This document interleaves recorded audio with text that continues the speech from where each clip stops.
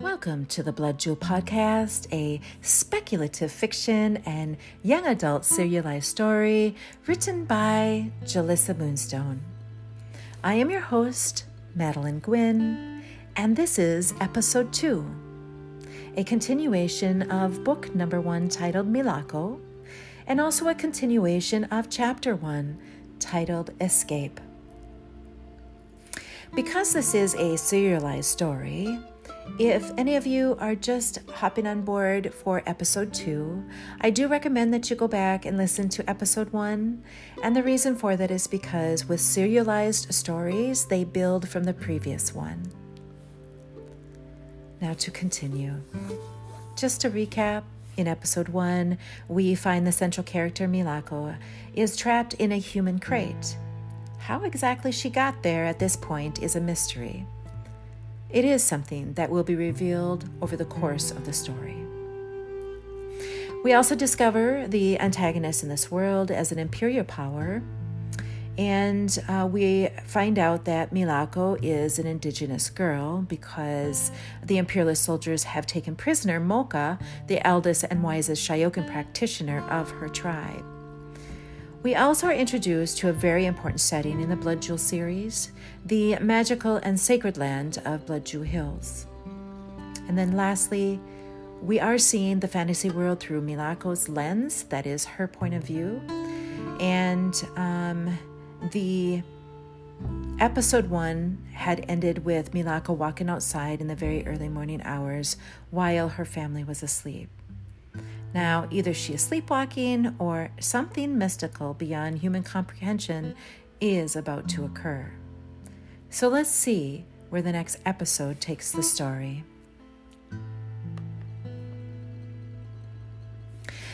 From the west side of the ravine, a humming sound resonated. Zigga zigga zigga zigga zigga zig. Zigga zigga zigga zigga zig. MEELAHKO walked quietly, being very particular and careful not to make a noise. As she approached the edge of the ravine, a fragile human silhouette appeared. She couldn't quite make out who was there. Light and dark seemed to dance as shadows amidst a thick fog. But then, the human silhouette turned around. Nervous and taken aback by this mystical power, MEELAHKO hid behind a primeval beloved tree, the Wijiwana. MEELAHKO's heart raced, ba-boom, ba-boom, ba-boom. She couldn't quite make sense as to how she had felt. It had been a mix of fear, curiosity, and excitement.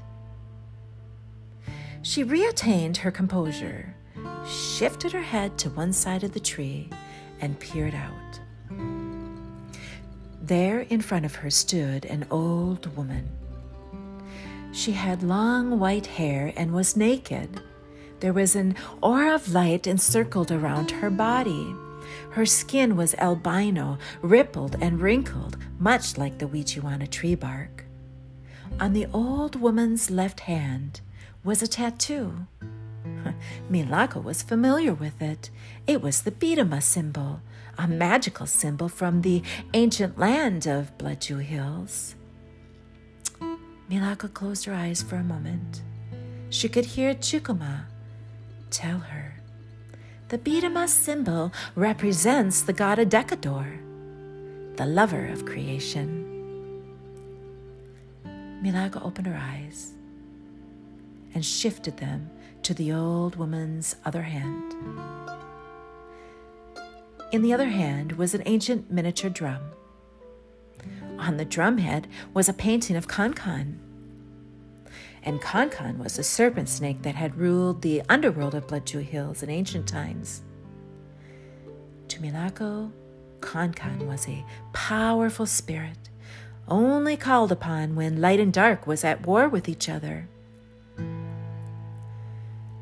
MEELAHKO noticed a tear streaming down the old woman's cheek. When the old woman crouched down, her tears became a miniature waterfall. As the tears splashed about on top of the water, tiny speckles of light swirled. The tiny speckles of light circled faster and faster, creating a whirlpool until, doink! A drum popped out from the water and flew right into the old woman's hand. The old woman kissed it, and she raised it to the rising sun and spoke in the ancient tongue of Ordean. "Shimana dayako," said the old woman. "The heart bleeds tears." MEELAHKO had never seen this old woman before, but those words, oh my goodness, those words had touched her heart. Deep within MEELAHKO's soul, she understood, though she didn't quite know why. The old woman's voice reverberated and vibrated within her body, and without thinking, MEELAHKO sputtered the same words. "Shimanatiako!" MEELAHKO whispered aloud, surprising even herself. The old woman's eyes locked with MEELAHKO's.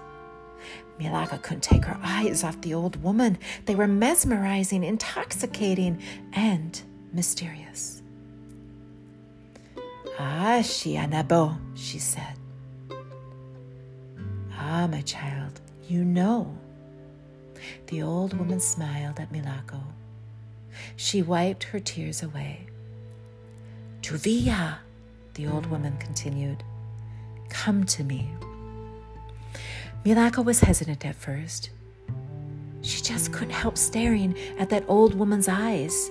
They were a rare color of blue and green, dependent upon the light, and they seemed to transform themselves with the early morning sun. There was a sense of gentleness, a sense of magic about this old woman. MEELAHKO decided the old woman was a good omen.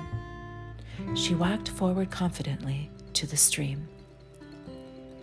When MEELAHKO had made it to the stream, the water burbled about, and the tiny speckles of light circled around her body.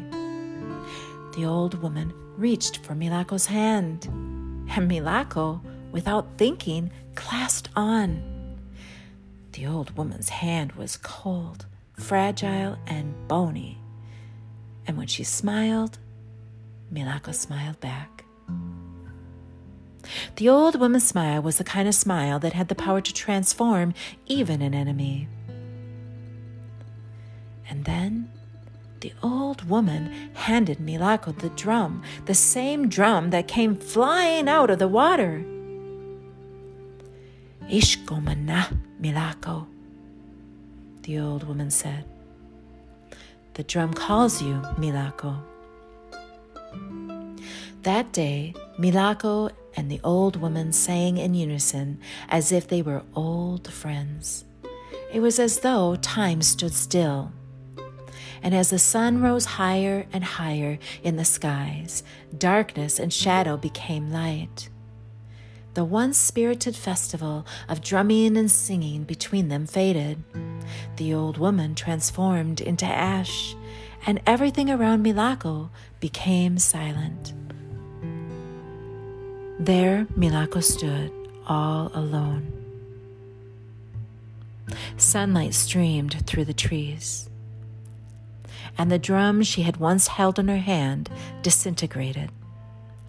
The wind whistled, rustling the tree leaves, and one leaf spiraled downward onto MEELAHKO's foot. When MEELAHKO looked down, a la'api snake slithered between her toes. Panicked, MEELAHKO shook her foot quickly, and the tiny la'api snake flew off into the ravine. MEELAHKO watched astutely as its tiny orange triangles bobbed up and down with the current. Eventually, the snake sunk into the water, and in its place, a shadowed body floated downstream. That same evening, MEELAHKO's pappy had surprised her with a doki drum, a drum only used during the day of Wa'ashahi. To MEELAHKO's family, the doki drum was the heartbeat of an ancient woman who lived amongst the forests of their old village, a sacred place only a few had known about. Her family being one of them.